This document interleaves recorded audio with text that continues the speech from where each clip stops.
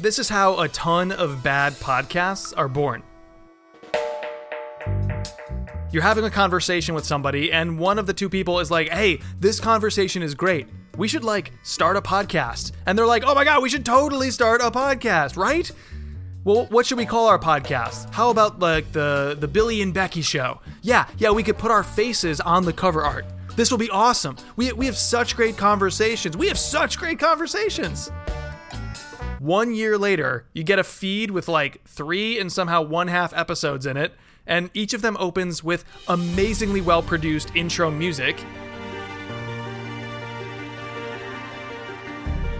followed by professional introduction voiceover. And then, when the show actually starts,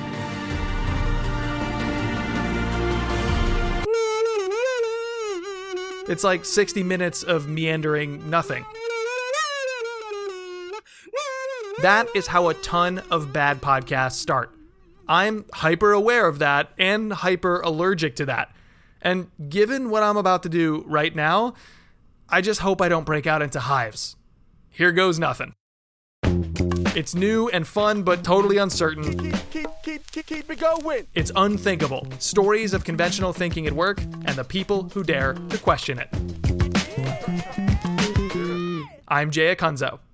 So, I have no idea if this is going to work. None. But that's kind of what makes something worth doing, isn't it? The trying. Here's the deal. I look back over the last decade or so of my career, and I find the most memorable, most transformative, most addicting types of conversations I've had with other creative individuals all have similar dynamics. There's some kind of pleasant setting, my old porch back in Boston, a local cafe, or a bar. There's some kind of drink we're imbibing, coffee, tea, something stronger maybe.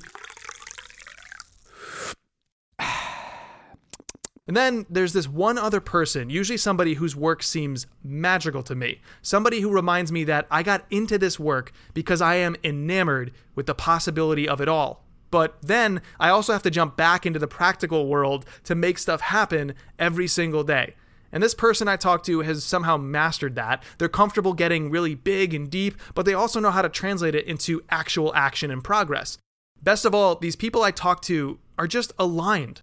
The conversation is a constant leveling up of good feelings and ideas, a sort of volleying back and forth of each person saying stuff like, right? And then this. And the other person goes, totally. And then what about that? And the first person is like, oh man, that also means this. These conversations rarely appear on a podcast. I don't know why. Maybe because we're all trying to be very important busyness professionals. Or maybe it's because it just takes a while to warm up to each other, to get deep. But this year, on Unthinkable, I want to understand one thing that I think talking to people like that on my show could really help reveal. I want to fight against all the shortcut culture in business and instead understand what it takes to be consistently creative. As we embark on that journey together, I figured I'd try to get some of those addicting conversations recorded, and I want to bring in some creative friends and some new people I'm just meeting for the first time to do so. And all of that is dancing dangerously close to, we should totally start a podcast. So here's what I'm doing to try and make this a little bit different, a little more refreshing. I'll be using samples of my past episodes, and sometimes the guests' past work, as a jumping off point. We'll replay those moments that we think are interesting because of what the story is about or the production choices I made or the guest made in creating the thing, that sort of deeper meta level of making stuff. And together, we'll go really deep down tons of mental rabbit holes. If we need it, we can reset back to this consistent spine of a single project that we're using to deconstruct big topics around creativity in the workplace. I'm calling this segment of the show Creative Cafe.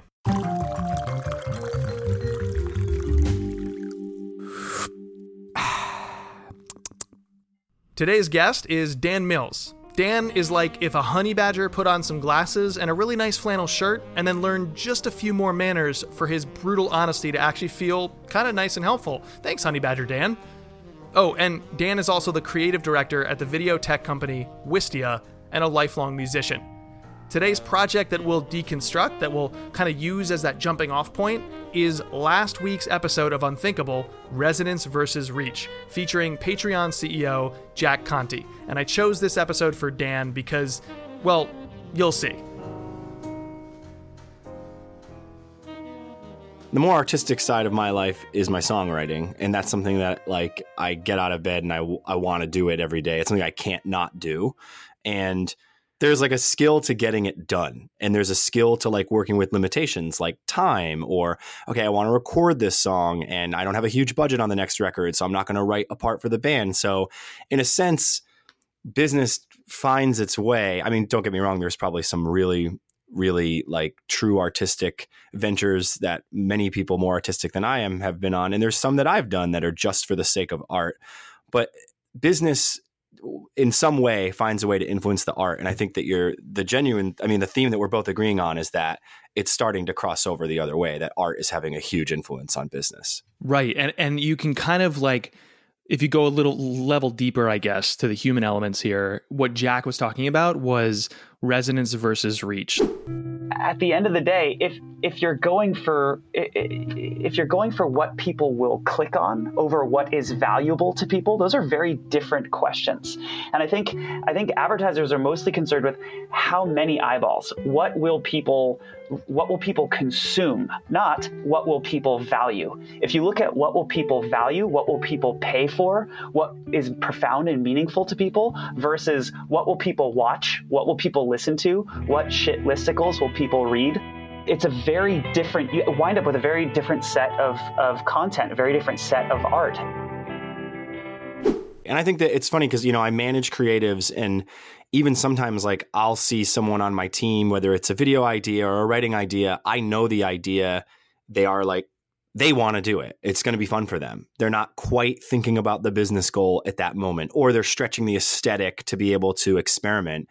And you have to, like, especially in a management position, like you have to be able to recognize like, okay, I got to let this thing happen because this is inspiring for this person. There's an artistic side to this person that if it's not feeling, if it's not flourishing, then that next big piece of content, when what makes them tick really aligns with the business, that won't end up happening. So it even as a resource with people, like you have to be mindful if you're chasing after that more engaging content, you have to make sure that you have really engaged team members and that you're balancing the projects. Because obviously not every single business initiative is going to be the most fun. So I think just making sure that you're keeping tabs on how you yourself or your teammates around you are working to make sure that you are growing as artists and you're growing as, creative strategists within business.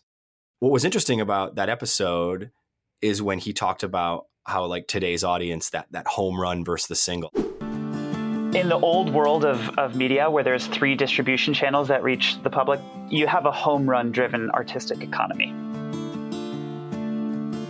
You need to hit it out of the park to get recognition and to be on one of those channels that has mass appeal and hundreds of millions of audience members. To talk to Jack Conte is to talk about his fiercest beliefs on creativity.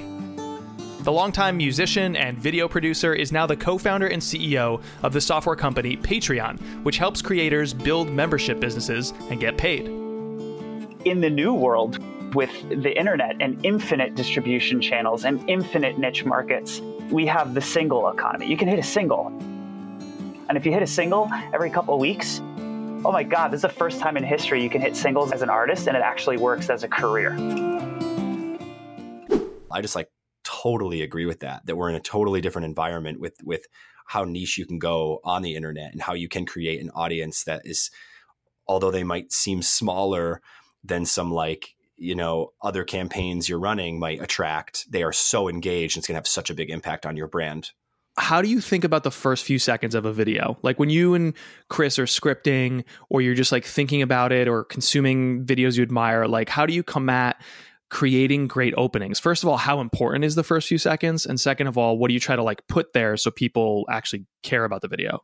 That is a great question. It's funny because we're working on one right now and we call it, for Wistia is a little bit of a different beast. The majority of the videos we do lean into humor, and And there are certain videos that are more serious in tone, but for the most part, it's humor. We know that we have a few seconds to rope somebody in if they want to watch this video. So what we honestly try to do is, we're working on a product launch video right now, and it's probably one of the last things that we think about. At first, it's like, okay, do we have the message of what we have to say about this product? Is it super visual? Will we be able to shoot it? If not, sometimes you have to come up with a concept to overcompensate for how not visual the product is. And that concept will end up driving what the opening is. For instance, we launched an enterprise plan a few years back, and that's not really a very visual product. It's a new pricing plan. So to do it, since we had nothing to show, we decided to host a parade. Now, because the concept is now, okay, the product has not a lot to show, we need to drive it with an idea. Now it's the parade. So now you have your opener. Like, what's the natural way for the parade to open? Okay, it's a profile shot, and you start seeing it, come down the street like you would as someone who would go to see a parade. Then there's other products, and I'm specifically talking about product launch videos right now, but I'm happy to talk about all types of videos. I love videos. When you have a product that is really visual, and really your job is to just get this in front of people because it's going to do the work for itself. I think it's your job to make sure the beginning basically isn't so jarring that you've thrown them in there, but it's catchy and hooky enough that like they understand they need to pay attention. So it's a delicate balance. Like, maybe 5 years ago, we might write a gag at the top of a video that was like 25 seconds because it was super funny. But now it's like, is that really serving this product? Probably not. And you can see it in the drop off that this is just feeling like a culture video. But so yeah, I think it's really, we first try to understand how much the creative has to help or how much it has to kind of get out of the way. I'm sure you were looking for a different answer. I love that what I like about that point, what you delineated is something it's super nuanced, which is why I wanted to do this series, is to like go really deep in these nuanced, messy, tiny creative decisions that we all go through every day. Sure. And then we very rarely talk about it when you hear a podcast. So the delineation was, hey, if this is about promoting a product and we know everywhere this is going to appear, people are probably already customers, or they're clicking a blog post that talks openly about this being a product feature update. So we don't have to like explain too quickly who we are or why you should care. We can jump right to something relevant to the product and why it's important. You're still saying, here's why it's important, but you don't have to couch it in a humorous moment or a tease of a story first. Whereas like there's other types of content I'm sure you guys are creating where when you open the video, it's a little bit more of a teachable moment or, telling a story. And so like you start creating questions in people's minds, like, what's this all about? I'm intrigued. Like the way a TV show at the extreme of this spectrum would just start you in a cold open moment, right. Like Breaking Bad zooming in on like a charred stuffed animal floating in a pool with debris. Love falling that. from I the knew the sky. second you said Breaking Bad, that was the exact episode I thought of. But keep going. It's like one of the best cold opens I've ever seen in my life. I totally agree. And what I get frustrated at with, in my medium of choice lately, which is podcasting, people front load the most either pointless or boring parts. Like two things tend to happen. Either it's theme music for reasons. Like why do you need that? I don't know, because that's what other people do. You're supposed to have theme music. And by the way, that's usually like the highly produced, like you've hired a voiceover actor, you've purchased this music, and it's crystal clear audio dovetailing into a tinny, awful microphone with a boring host. Like if your best production value is your theme music, you got bigger problems. But then the second way people open these shows is like reiterating who the guest is, and they're going to tell you their bio anyway, because that's usually the first question people have, or like front loading CTAs and housekeeping. And it's like the most important thing in my mind is purchasing someone's attention, like saying to them, I'm giving you a reason to keep listening, keep going. So like with the Jack Conte episode, the first question was, what am I? And I left it hanging a little bit and I played some music. Like one of my favorite things to work on is how to open these things such that you agree implicitly to like keep going. Cause that's kind of like, that's almost like a fool's errand today, to be like, I'm going to put out 30 minutes of audio and I'm going to get people to listen to 30 minutes of like, that's insane. Right. And a lot of the behavior I see around the industry makes it even harder. Right. So I love opening things and trying to give you a reason to listen. And for me in this episode, that was asking a question and sort of painting this picture of like, I done messed up. What am I? I don't mean why am I here and all that human experience stuff. I mean, what would you call me? What is it that I do exactly? I make stuff that I want to make for a career, and I'm far from alone. Whatever made you weird and quirky as a kid, or whatever, when I talk to entrepreneurs, what kind of business should I build? You should scratch your own itch. The world is filled with people who just are not communicating in any way that's clear and useful. And I wanted to do something about that. I know personally that when I see something like that, I really react and I want to share it with people and I get really excited. So I want to make that kind of content myself. I've always drawn, I come from an art major and I drew comic strips for many years. Each project I want to be a step better than the one before. If you're thinking about like a business, you use the word content. And it really takes all the joy out of the concept of writing and takes all the art out of it. Because remember, there's creativity with that small c, but there's creativity like you're creating your life. When you make stuff for a living, you come up with all these clever titles to describe the work. Podcaster, author, speaker, creative director, experienced designer, content writer, which is kind of like saying food chef, isn't it? Content writer? Anyway, just listen to how I started this show. I don't mean this episode. I don't mean this season. I mean this entire podcast. These are the very first words I spoke in episode 1, published in March of 2016. I'm Jay Kunzo, and for a while now, I've worked as a writer, a podcaster, a producer, almost an artist in business. But which of those am I really? I'm an artist. I create stuff. I create things that make me feel and make others feel too. I'm an artist. Not a starving artist, not a painter, not somebody who rebels against the man, but I create. I'm an artist. I'm not almost an artist. But I say it like that, I bury it, because I'm talking about art in the business world. Yeah, I think the reason you get a lot of these videos that are formulaic or what you mentioned, podcasts that are formulaic is with so many people having access to the technology and so many people like, oh my gosh, I can do this. I think everyone's absolutely correct first instinct is like they're following the formula of some podcast they listen to, which I think is the right thing to do. Because you have to get over that hump where it turns into, I think I can do this, to you actually have created something and be like, oh my gosh, I can do this. And then you have to get into the nitty gritty thing is like, okay, now how do I do this well? And so you start making a few videos and they look exactly like the videos that some other brand has made. But the problem is you're not those people. That's not your brand. So they're not working. All you've done is proven to yourself, I'm capable of making a video. And then you're left with that challenge. It's like, how do you make it shine? With Wistia, Chris and I, like I said, we lean into humor. So a lot of times we sit there until we think of something that is, first off, it's doable in the timeline. We have access to the people we need, the props that we need. It's not like a too lofty of an idea, just all the scope stuff. And then it just has to tickle us. Like if it makes us laugh and we think it's funny, and then we have to also go down that path. Like, okay, is this the sense of humor that is our work sense of humor? Is this a little too funny for us? Is this too self-serving? But like really, if we think that Wistia can sort of shine by being this breath of fresh air in your day, where it's like, that was a really delightful video, it made me smile, it has to make us smile. Same thing with the intro to your podcast. You're like, how am I going to get people to care about this? And I think whether or not you'd phrase it this way, you chased after, well, how can I communicate to them how I care about this? And I think you did a great job at that, because second you said, who am I? It's like, okay, here's Jay exposing an existential question that he's actually asking himself. Now I'm interested because I'm interested in the host and I'm interested that he's interested. And so I think that you have to think about your audience, think about like, why are you doing this? Why do you actually think that your shit is good enough for someone to listen to, and actually answer that question and then follow up by doing it? Like do the thing that makes you different. Yeah. And showing people that your shit is worth it. Like not telling people. Most people are like, I'm super excited. We have a great episode today, as opposed to every other episode where you had a terrible episode. Like, right. As a keynote speaker, it's this weird tick that a lot of public speakers have. Most professionals have, I think, gotten rid of this, but some that get paid still do this. It drives me bonkers, which is like, they get up, they say, thank you, they, whatever.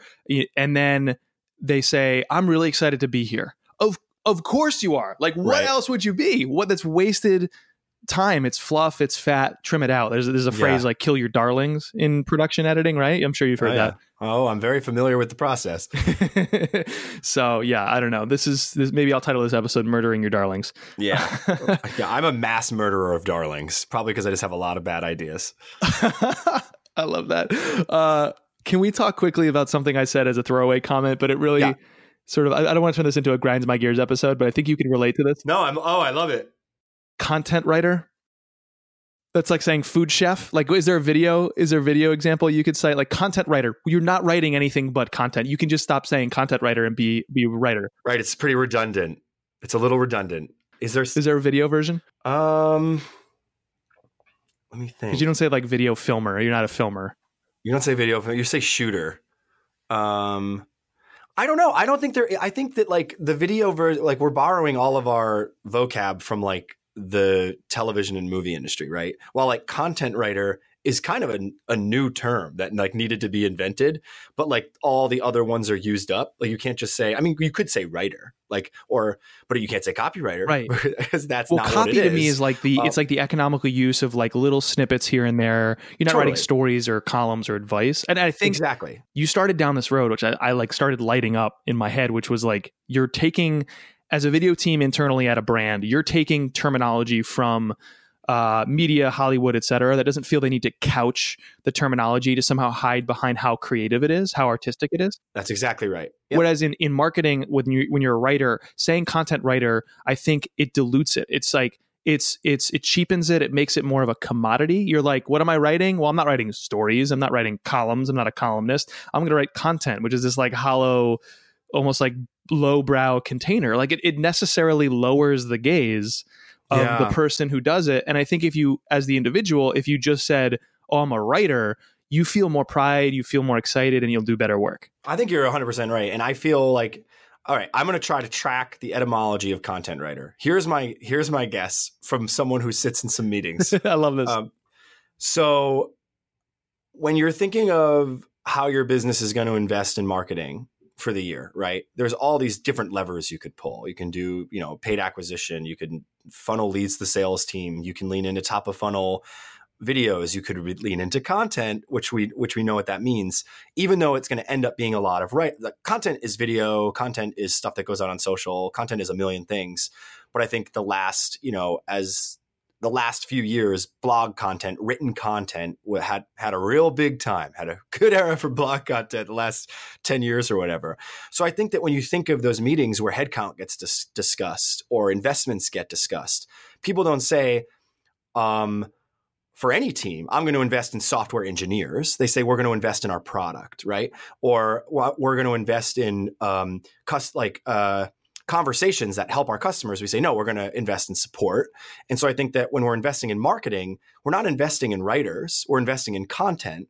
And so I think that the business goal, like whenever I think of Wistia and decisions I need to make, it's always Wistia comes first. And then next to that would be my team, the creative team. And then underneath that is me or any individual. It's not always me, whatever the individual it is, they should follow that too. And so I think that the term really comes from probably how the investment discussion happened and how the headcount got approved. But you're right that like on the other end of that, how does that feel to the person that like they now need to know all these other things? They can't identify as a writer. Are we not getting people applying simply because it feels like too sell out of a job when really it's exactly what we want? I think you're right. That right there. Oh my gosh, like that right there. Like you talked earlier very briefly. It's almost like there's ships passing in the night where there's a bunch of creative people in the world, whether they're students and they're liberal arts and they're not like, I know I want to be in finance or whatever, and know I want to go on this path, or they're already in the working world and they're pursuing a multitude of creative projects. Maybe it's music, maybe it's something else, and they have that creative bent and they don't realize all these jobs really do exist. And like any job, there's ups and downs to it, but they exist for creative people to occupy.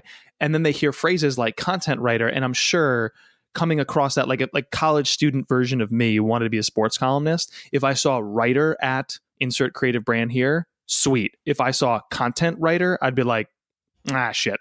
I completely agree. I mean, I struggle with that when I had a very, very slow transition from basically full-time music and acting. And I started doing some freelance things to like kind of make it work a little better. And then they started to spiral out of control. And here I am many years later, primarily in the business world. I find a way to balance the music thing, which is great. And I'm psyched about it. But I don't think that was possible. That would never have happened with me applying to a job. Like it was, and part of that was an identity thing. And like, I can totally admit that. And I think that's fine. And I think that as we try to hire, I try to be really, I try to remember what that felt like when like, okay, something about this freelance mix of jobs or this pursuit of film that I'm something about it's not working, yet something about taking your job sounds so lame. And it's just a language issue. And it's just like a misalignment. Like, and so I think about that a lot when we're doing hiring. So people probably will, like, if they look at this episode and they're looking at it or appreciating the edit. So there's, making stuff for makers as I do. It's like, I can give the thing I made, and then I can also give like how I made it, the behind the scenes, because there's that meta appreciation when it's a creative person on the receiving end too. And so I think if people were to appreciate anything about this episode, it's probably what Meg calls the vocal collage, where I like surrounded key points that Jack was making with old audio I'd captured from some of my favorite creative people.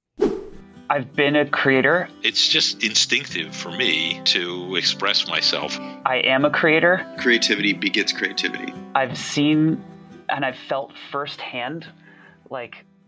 And I was proud of that, and that's cool. And that was a wrinkle I want to try. I have a backlog of content I don't dip into, but I think you and I make stuff all the time. And I think what probably gets us excited, or at least where we start to get obsessive, are small moments. Yeah.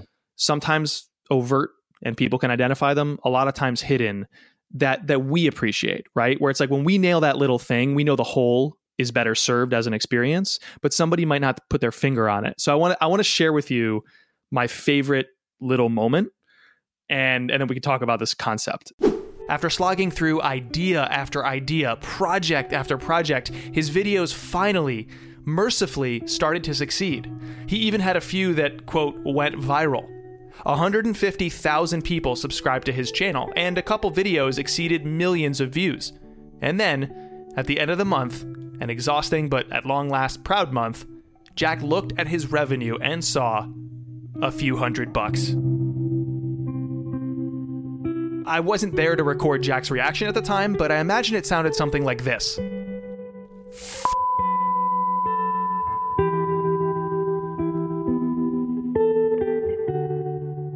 Yeah, you let the bleep go for like a minute straight. Yes, I let it go, and then I like kind of blended that with the music that came in, and I was like so irrationally pumped to like make that basically curse word an artful moment, a musical moment, So like people might not notice that, but that was like my most, I don't know. That was like the little badge I'm going to take with me that no one else cares about that I care about. Well, I think it's like, to me, I look at that as like, you have like certain things you can do, right? You can chop up someone's interview to make it more articulate. That's like the most basic edit I imagine that you could do. Is just get rid of all my ums and anytime we go down the wrong rabbit hole.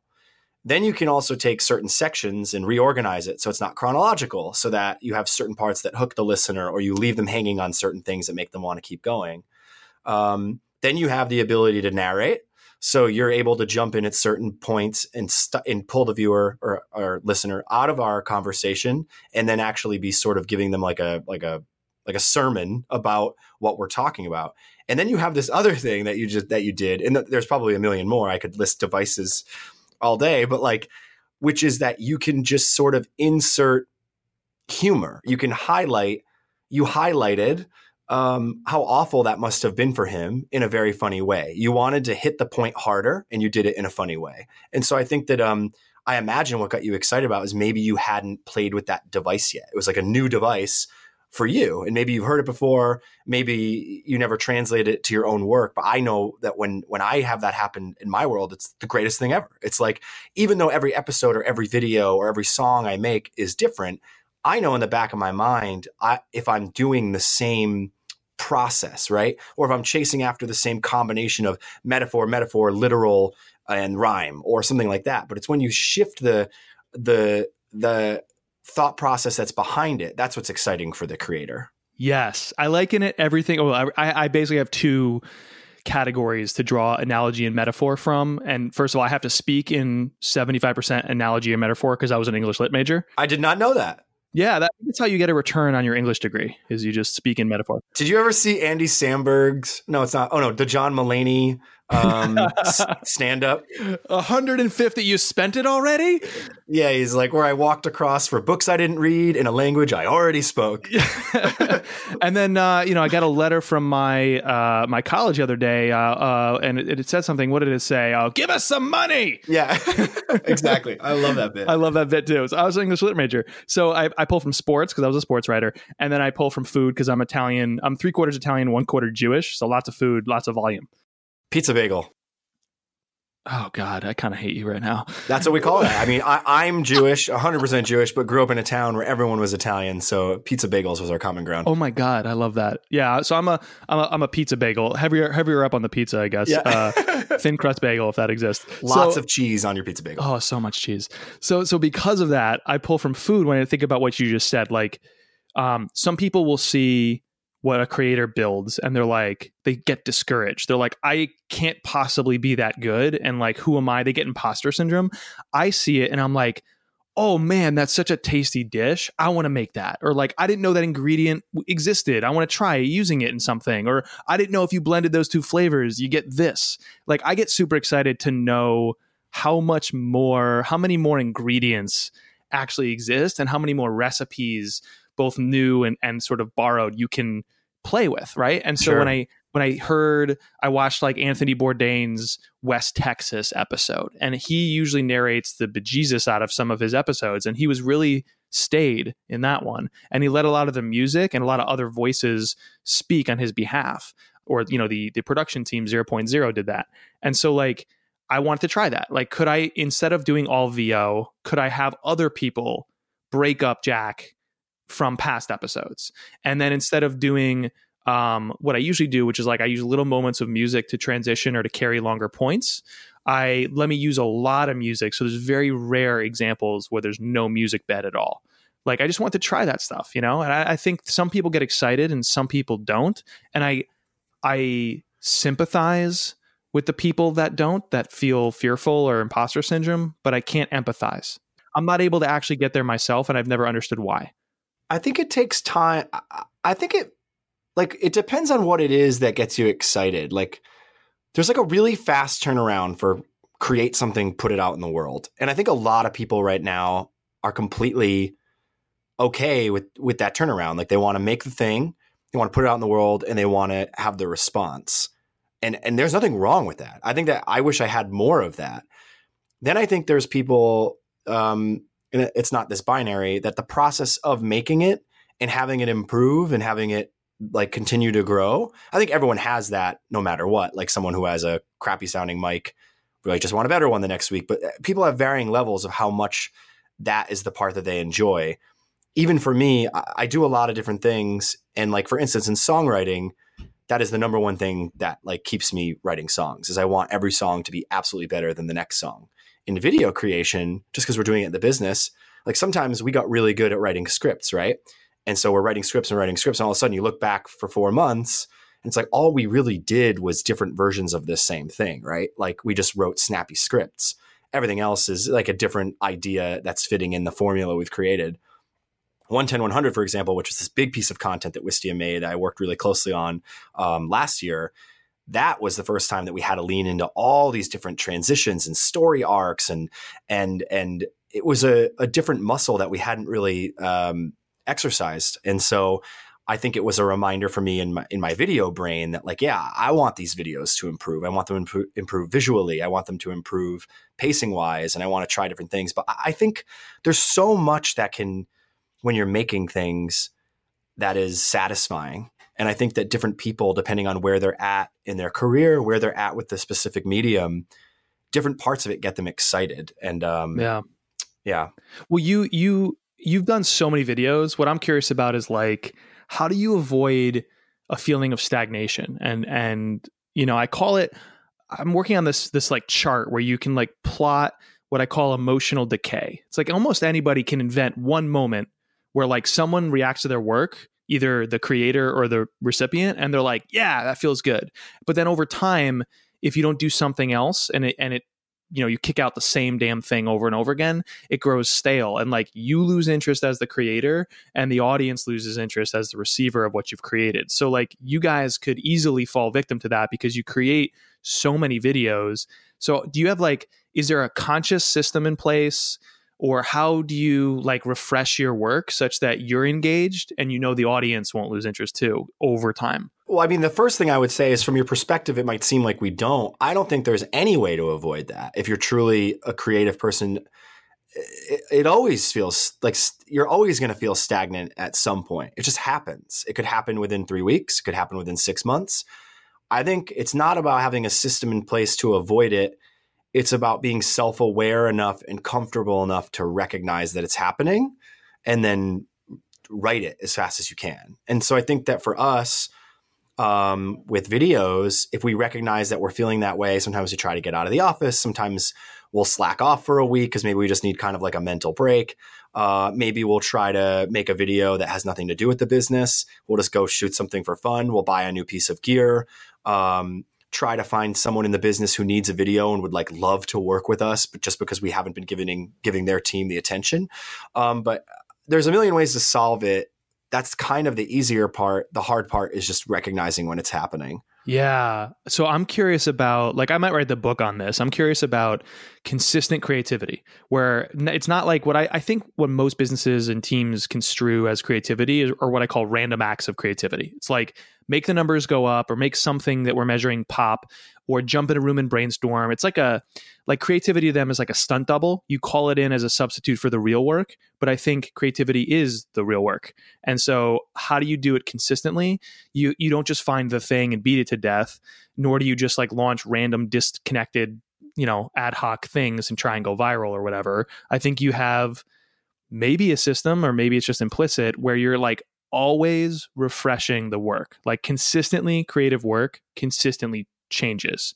Yeah. But the key there is recognizing when you need to change. Like how do you do that? I think that I know my personal journey as a creative started with songwriting. And I'm glad it did. It's a very difficult art form, like the 3-minute pop song, because it's so small. It's so short. There's a million that have been made. A million is really an underestimate, but or a low estimate. But it's 3 minutes long. Everything's already been done before. There's only so many chords. Yet I just felt this desire I still feel it, to try to write the best song I could ever write. And what made me good at what you're talking about, being able to recognize when something's not working, is I wrote so many bad songs, just so many bad ones, that you get comfortable with being self-aware about your output and understanding what went wrong or what's not working. And then also you get comfortable, if you're going to write that much, sitting down like it is a craft and trying to turn, like there's certain days that I'm super inspired and a video idea or a song idea will come to me instantaneously. There's other days where it's not, but I still have to get that idea. I can't always just say, and sometimes you can pull this card like, I'm just not feeling it, but you have to learn the craft of creativity. You have to learn how to sit down and figure that stuff out and how to work through it and set up your own processes or figure out who your close collaborators are that inspire you. And so I think for me, how a company needs to do that is they need to find people, and they exist in whatever the art form may be, who have figured out how to treat creativity as the craft that it is. And they need to help scale that with people that are show promise in the creative arts or creative business, whatever we want to call it. And they can actually help them get better. But it is, it's tricky. Certain days you feel like, I'm a little bit, I'm 33 years old. I've been making creative work for a really long time. Certain days I feel like an old veteran. I've been doing this forever. And other days I just feel like I have no idea what I'm doing. And you just have to get to that point where you believe that I can figure this out. It's always just a puzzle and you can figure it out. you just might need some help. I mentioned before my belief that like consistently great work consistently changes. It's not about finding the thing and putting it on repeat. It's about a continual state of refreshing the work that you do. And that keeps you involved, and that keeps the audience entertained and educated. And, it resonates consistently over time. And I think there's two ways to refresh your work. You can remix things, which Wistia does constantly. It's like different people enter the videos, different topics. Like we used a drone in this video. There's small little different incremental things that make each video different, unique, awesome, etc. And then there's a second way, which is not incremental like remixing. It's more fundamental, which is reinventing. And I think 110-100 represented a step in a direction that was entirely new. Like it was noticeably almost like a reinvention of what Wistia does or is known for. Why do you think, like what made you decide the timing was right to do something that radically different? I think we knew what reinvention felt like. And we were doing really authentic things with video, just showing who we were 5-6 years ago. Now everyone has a phone, everyone FaceTimes, everyone's sending really raw videos to each other constantly to communicate. So like authentic video that felt kind of behind the curtain, like that's just how we all communicate now. I think the type of video that we made for our audience, like that was getting stand. They had seen this video for a really long time. Then on the other hand, you have all of these brands, like big brands that are making, incredible content now. Like, that is, you have Netflix that's just churning out show after show after show, and the quality is just getting so good. And the line between am I being marketed to or am I being entertained is just disappearing. And so I think Wistia, we just knew that we'd been doing the same thing for our audience. The world had been changing around us. And because of those two things, we needed to go in that direction. We needed to take we needed to make something that showed the world how much we believe in video content. And it took something like 110-100, I think, for us to feel like we did. I think a lot of business storytelling, it tends to oversimplify. Like I had a moment of inspiration as an entrepreneur or a business leader. Then I encountered this obstacle here, but then through this pithy maxim, I succeeded. And like mentally, that process takes no time at all to grok. So this must have been an overnight success. And like, that's a business story. And I kind of got fed up with, I did a lot of that. And I think I've consumed way too much of that. Even though I disliked it, I found myself falling victim to that. So in the ending of this episode, I did something that I'm not used to doing, which is I kind of let the guest take over for a while and just end it. And it wasn't like, and it's also solved, or like, and the good news is we have a solution coming. It just was like, this is shitty and I feel passionate about it. It's so demoralizing. There's such a discrepancy between what artistic people are worth and what artistic people are paid. And like, there's a big part of that that's like anger. Like I'm angry about that. I'm excited to fix that. Like it's such an important problem. And at the end of the day, like we all lose if we don't fix that. The artists lose, the people who enjoy the art lose. Everyone loses if we don't fix that societal problem. The internet is a global system, and that global system is incentivizing the wrong things. And it's not paying people what they deserve to be paid. We've got to fix that. We've got to fix that. So yeah, that's why I'm so fired up about it.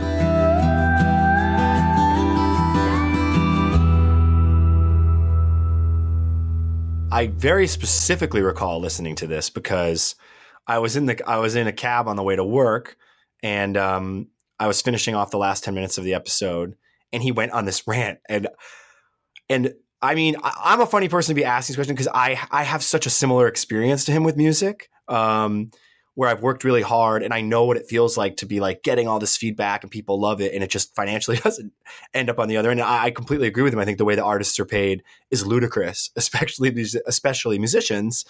And so I was just a consumer of that content at that moment. That was like the target audience for that guy. Like I was just like, yes, I'm with him, because I just was so enamored by his mission. And I just thought it was really cool that like, that's what he's waking up every day and he's fighting. You know, when I think about with Wistia, I'm waking up every day and trying to prove to the world that business can be more creative. The whole way we do it can be more creative. And So I love that ending. I totally connected with it on a personal level. The other story, if I can say it back to you to make sure I understand it right, is that a lot of stories we hear about a successful business is like, I was walking around, I saw this problem existed and I solved it. Is that what you're saying? Yeah. It's like what I got annoyed with and chose not to do here is to like put a bow on it. Right. And I feel like when you tell a story in business, it's almost like maybe it's a reactionary thing. It's like, I want to protect myself from people saying like, this sucked. You didn't give me the answer. You didn't give me the 5 simple steps, or you didn't give me the one pithy lesson. And I've really shied away from that. But I feel like the stories I love, they just kind of make you feel a lot of messy shit. And like, you realize like life is messy. I think the best stories like are centered around a great character and like a great person that you care about, and you get your audience to care about this character. And so I think tying it up in the bow, now you're sort of going down that content route. Like, what's the actionable thing I can take from this content?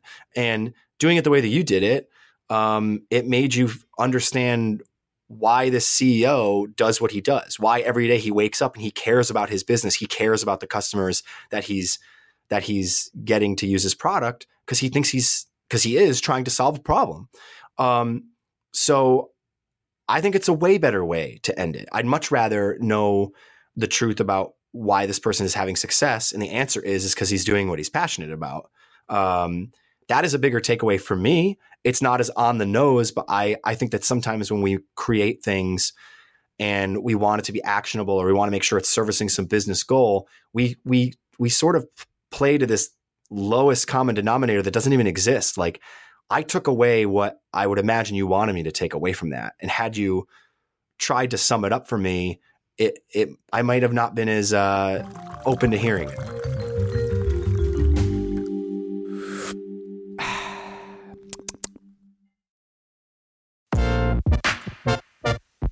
This episode of Unthinkable was written and hosted by me, with production help from Meg Jore. Shout out to Dan Mills, the most helpful and well-adjusted honey badger in all the land. If you have thoughts on this type of episode, on the Creative Cafe series idea, please tell me. Good or bad, I really want to hear it. Just tweet me at @jacunzo or email j@unthinkablemedia.com. And by the way, if you're new to this show and you're enjoying what you're hearing, check the show notes for some other related projects like my weekly newsletter and my book. I'm Jay Acunzo, and until next time, trust your intuition. See ya.